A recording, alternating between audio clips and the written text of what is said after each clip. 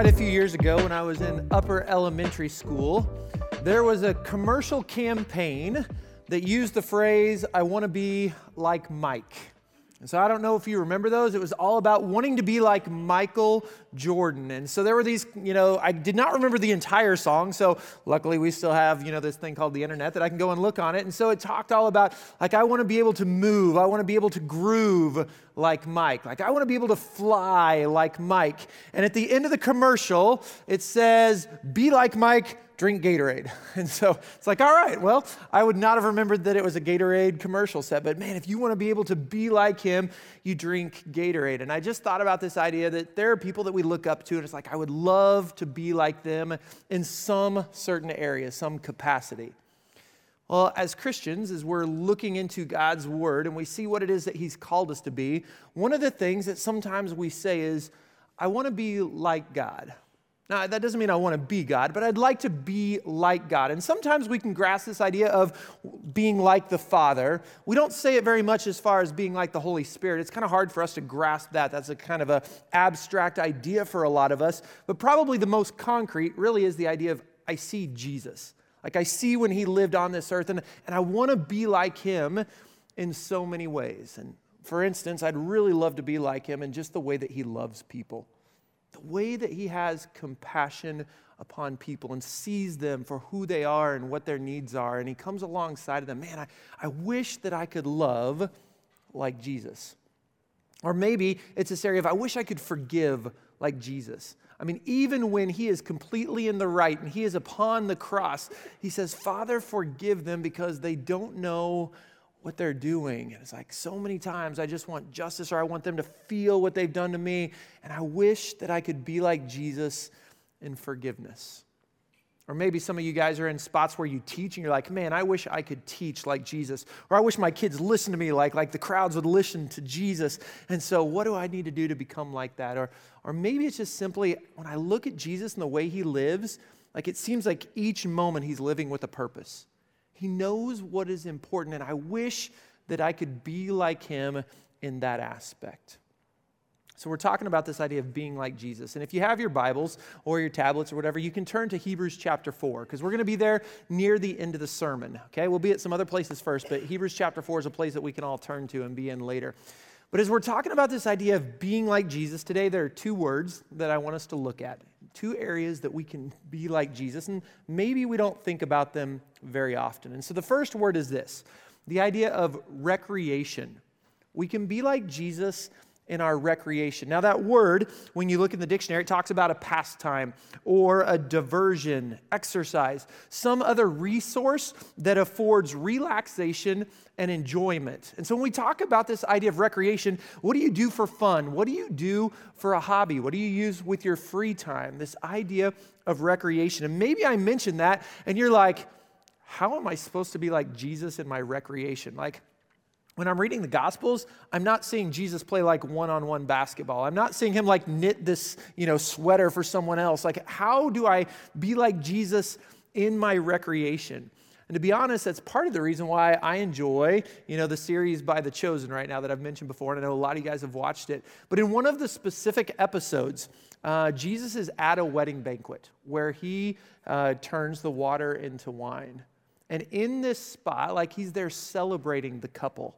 And you see him having fun. And even they're dancing along with all the other disciples, and they're even kind of making fun of him, going, "Man, you cannot dance." And so you just see his humanity and being able to have fun in this moment.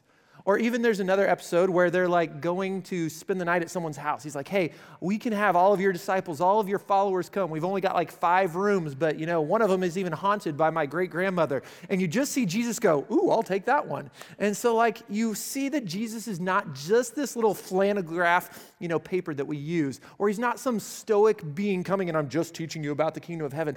He was completely human and he had fun while he was on this earth. And so I just think about this idea of our recreation, being like him. And so one of the verses that we looked at last week when we talked about work was 1 Corinthians 10:31, and it applies here too. And it simply says, "So whether you eat or you drink or whatever you do it all for the glory of God." And so let me just ask, the things that you do for fun, the things that you do with your free time, are they things that bring honor to God? And I don't mean that you always have to point towards Him in everything, but can they be used for His glory? You know, for our students, one of the things we would talk about is the things that you do on Friday night or Saturday night, do they match up with the way that you're living Sunday morning or not? You know, sometimes with adults, one thing we could talk about is what about the things that happen, you know, in the office or around the water cooler? Like, do they match up with the things, the way that you're acting Sunday morning? This area of recreation, the things that we do for fun, we want to make sure that we're following Jesus. We want to be like Jesus in this way and do it all for His honor and His glory. And again, this is even something that we can use as an evangelistic tool, which again, you may be like, really? I've never thought about that. For most people, maybe other than your workplace, the places that you do your recreation, the leagues that you're in, you know, the community groups that you're with, it is probably the biggest opportunity that you are around other people who might not yet believe in Jesus. And so the way that you interact in those moments, the way that you engage with people begins to open doors that maybe you might not be able to open otherwise. We're meeting people on their places in their terms. And then when a relationship is built, how much greater of a chance is there that I'm going to respond going, yeah, tell me about Jesus, or let me come to you, let me come to church with you, as opposed to when we just start immediately and try to start with where we're at. This idea of our recreation is something that we can use to lift up Jesus' name. And so we want to be like Him in this area. But the second word is actually the one that I want to focus on the most today. And it is very similar to this idea of recreation. In fact, there's just a hyphen put in it. The word is recreation. Okay, and again, you can take the hyphen out and it's still the same thing because, yes, one of the definitions of recreation was this idea of relaxation or enjoyment, but one of the other definitions talked a lot about refreshment. Refreshment. And so from the very beginning, God designed the way that you and I should live to have very specific times of recreation and fun, to have very specific times of recreation, that we get back to who we are, very specific times of refreshment.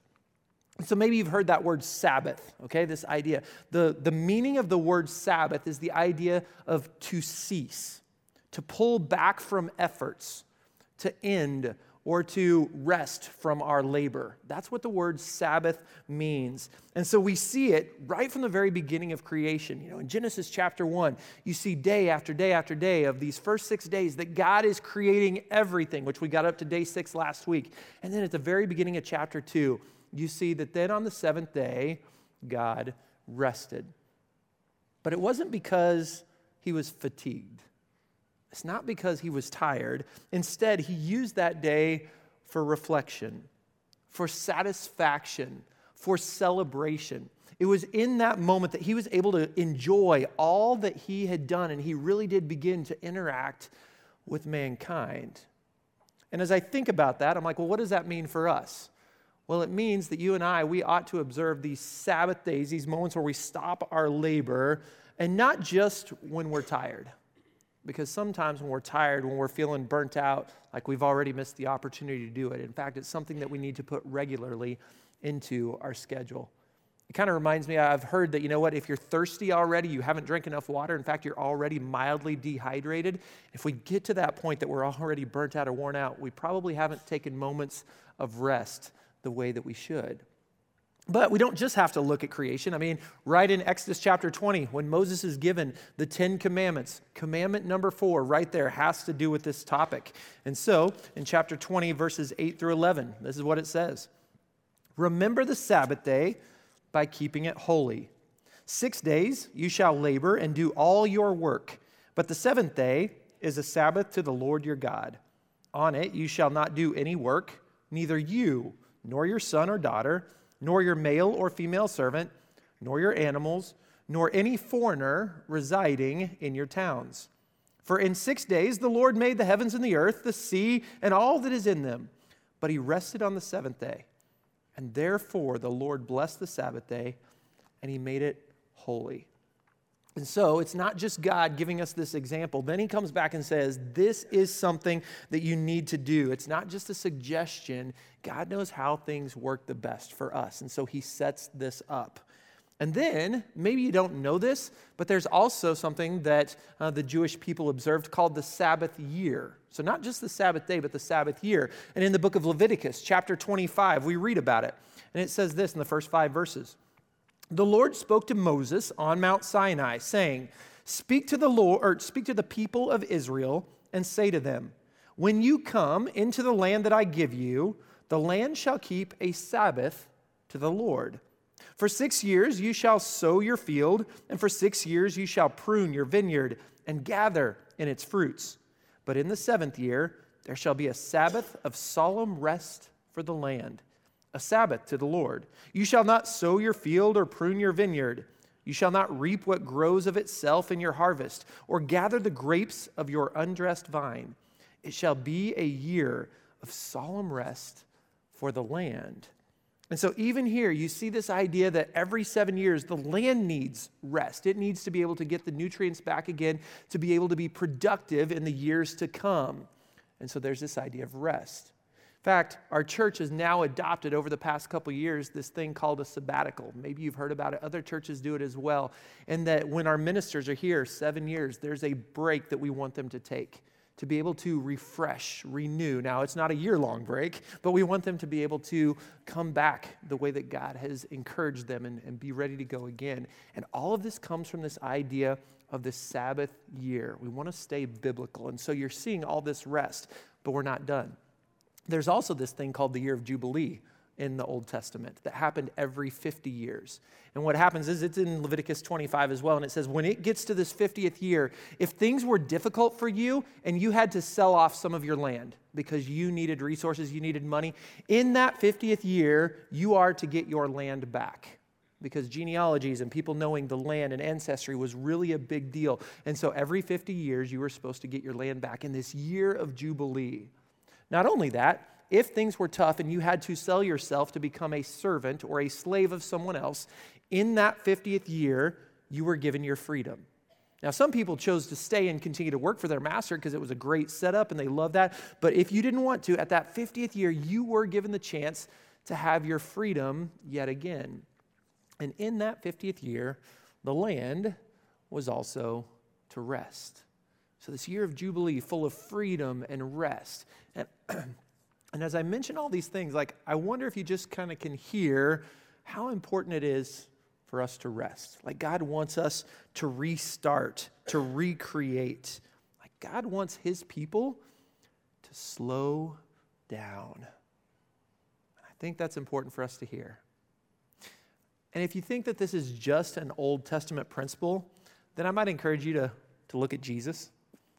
Yeah, he observes the Sabbath days, as the Jewish customs were, but there are so many times that he takes the moments and the days that he needs to be with Jesus. Or to be with God. He consistently withdraws from the people, from daily life activities, from the pressures of his ministry to be with the Father.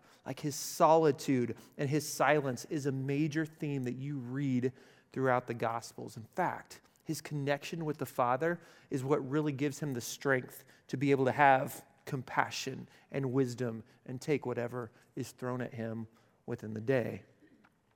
You know what? And I just think about this.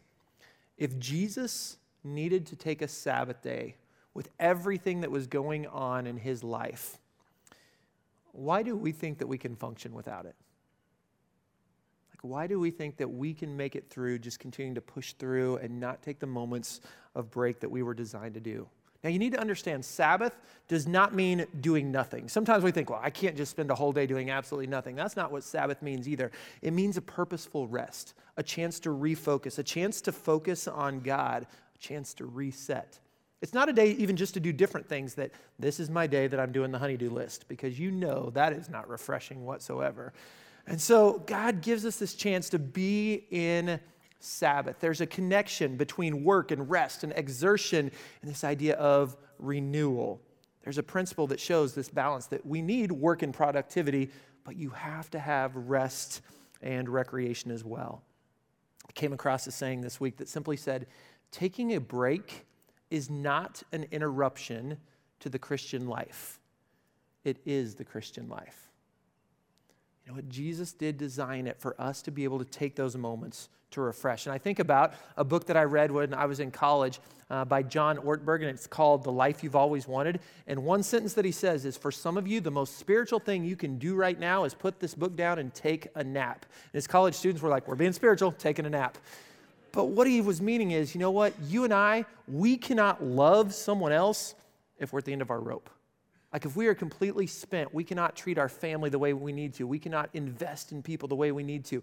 And so for some of us, there are moments that we need to take those moments to just take a breath, to rest. This last week I was looking around and I saw an illustration by Dr. Tony Evans, and he said there were these two men who are foresters, and this one day they were going to have a contest to see who could chop down more trees. And so they had the regular 8-hour day, and they were ready to work, and so the horn went off. One of the guys was younger, the other guy was older, and the guy who's younger, he's stronger, and he's like, I think I've got this, you know. And so immediately when that horn goes off, he goes to town. He's chopping down tree number 1, gets done with it, immediately goes to tree number 2. And just thinking, I'm going to outperform this older guy over here.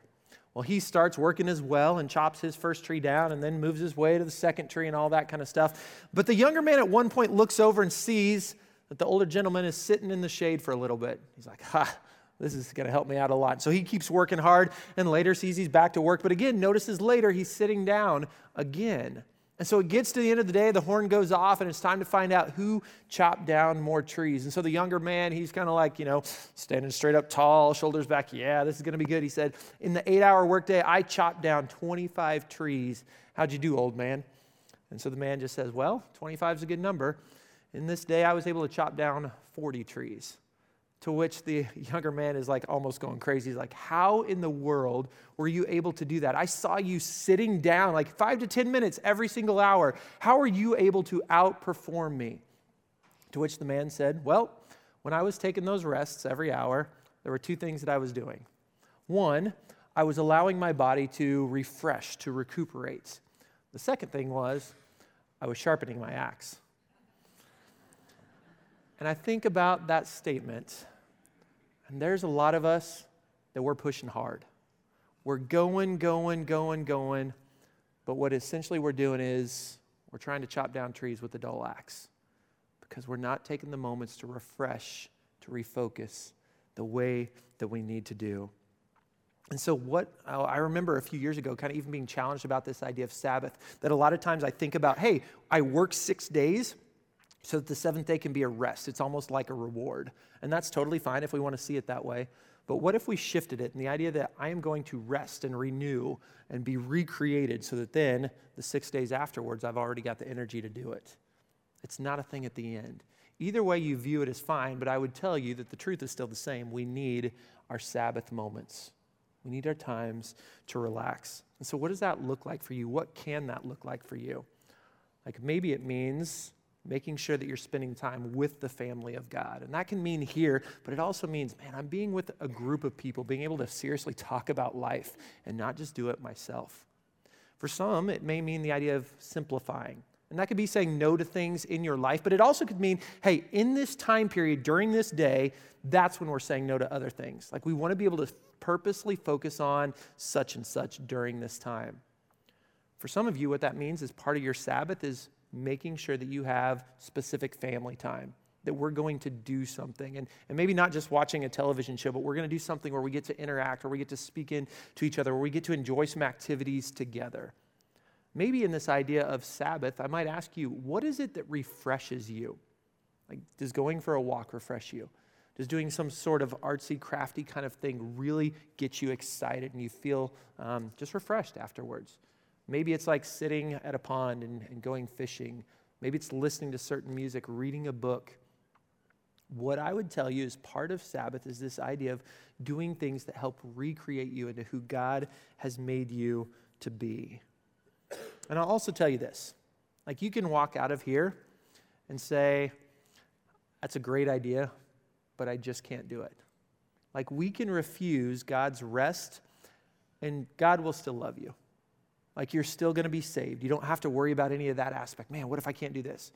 But I will tell you this, that if you walk out of here without trying to apply these Sabbath principles, you're going to miss out on an aspect that God wants you to experience in this lifetime.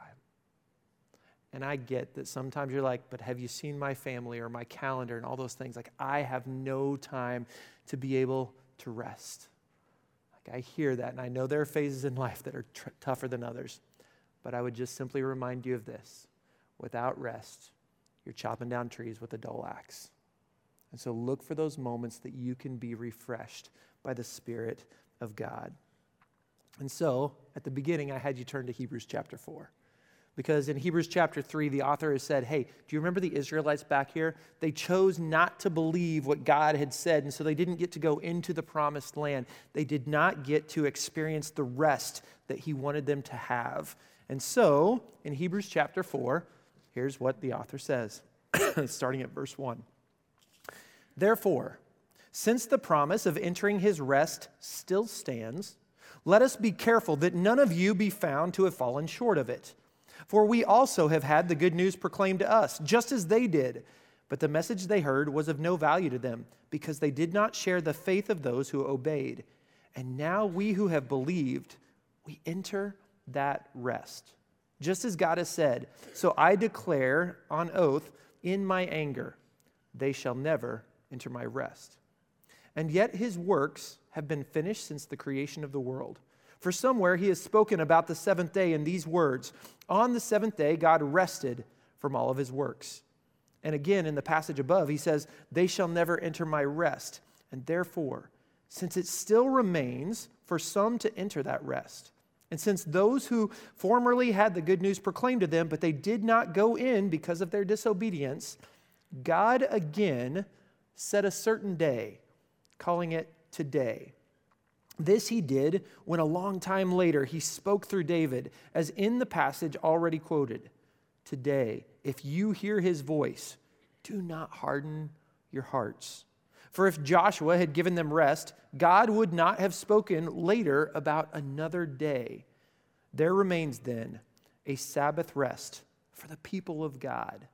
For anyone who enters God's rest also rests from their works, just as God did from his.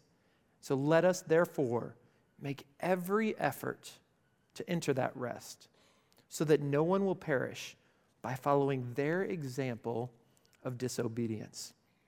And there's a lot in there that maybe you're even like, what exactly does that mean? How does that refer to things? Here's what I want you to know. Like all throughout the Old Testament, you see God says, I want your bodies to be able to experience this rest, this renewal, this moment of refocusing on God and who you are. But then as we look at this, there's also this idea that we can have rest even amongst the chaos that is our daily lives. We can still experience this rest. In fact, Jesus says in Matthew chapter 8 or 11, verse 28, come to me, all you who are weary and burdened, and I will give you rest. I will give you this rest. And so this rest is, man, I have a relief that I don't have to do all these religious works just to be liked by Jesus. I don't have to strive spiritually to attain some goal before he says, that's enough. I now accept you in. Like we can have this rest because we have been saved. If we have chosen Jesus, we have been saved. We're not trying to figure out what do I need to do to earn it. We have this rest because we're living from a position of acceptance that Jesus says, I choose you. It's not that I still have to earn my acceptance. And when we get that, man, there can be rest. Even in a moment of craziness, we can have rest that Jesus offers to us. And I'll tell you, this passage speaks of a day to come, a day where there will be perfect rest. To those who follow after him, to those who believe in him, a perfect rest forever. And I don't know about you, but that sounds pretty good. And so, if we're singing a song, I want to be like Jesus. There's a lot of ways that we can be like Jesus in loving and teaching and forgiving. But one of the ways, if we really want to live like him, is this area of recreation. What do we do for fun? Or this moment of being recreated, this refreshment, and taking these moments to be like him. And because I know that once we walk out these doors, it's going to be crazy again, we're going to take some moments of Sabbath right now. So we're going to have a few minutes that you can choose to use it however you need. Although I would tell you, don't think about the things you got to do later. That's not restful. But maybe it's simply being still and knowing that he is God. Maybe there are things in the world that are going on that just are burdening your heart, and you want to just spend some time praying for those. Maybe it's, God, I've been praying about these things and I'm just trying to listen. I can't tell you what I want you to do, but I want you to spend the next few moments simply in his presence and feeling refreshed and renewed. So let's take a couple minutes here just in Sabbath.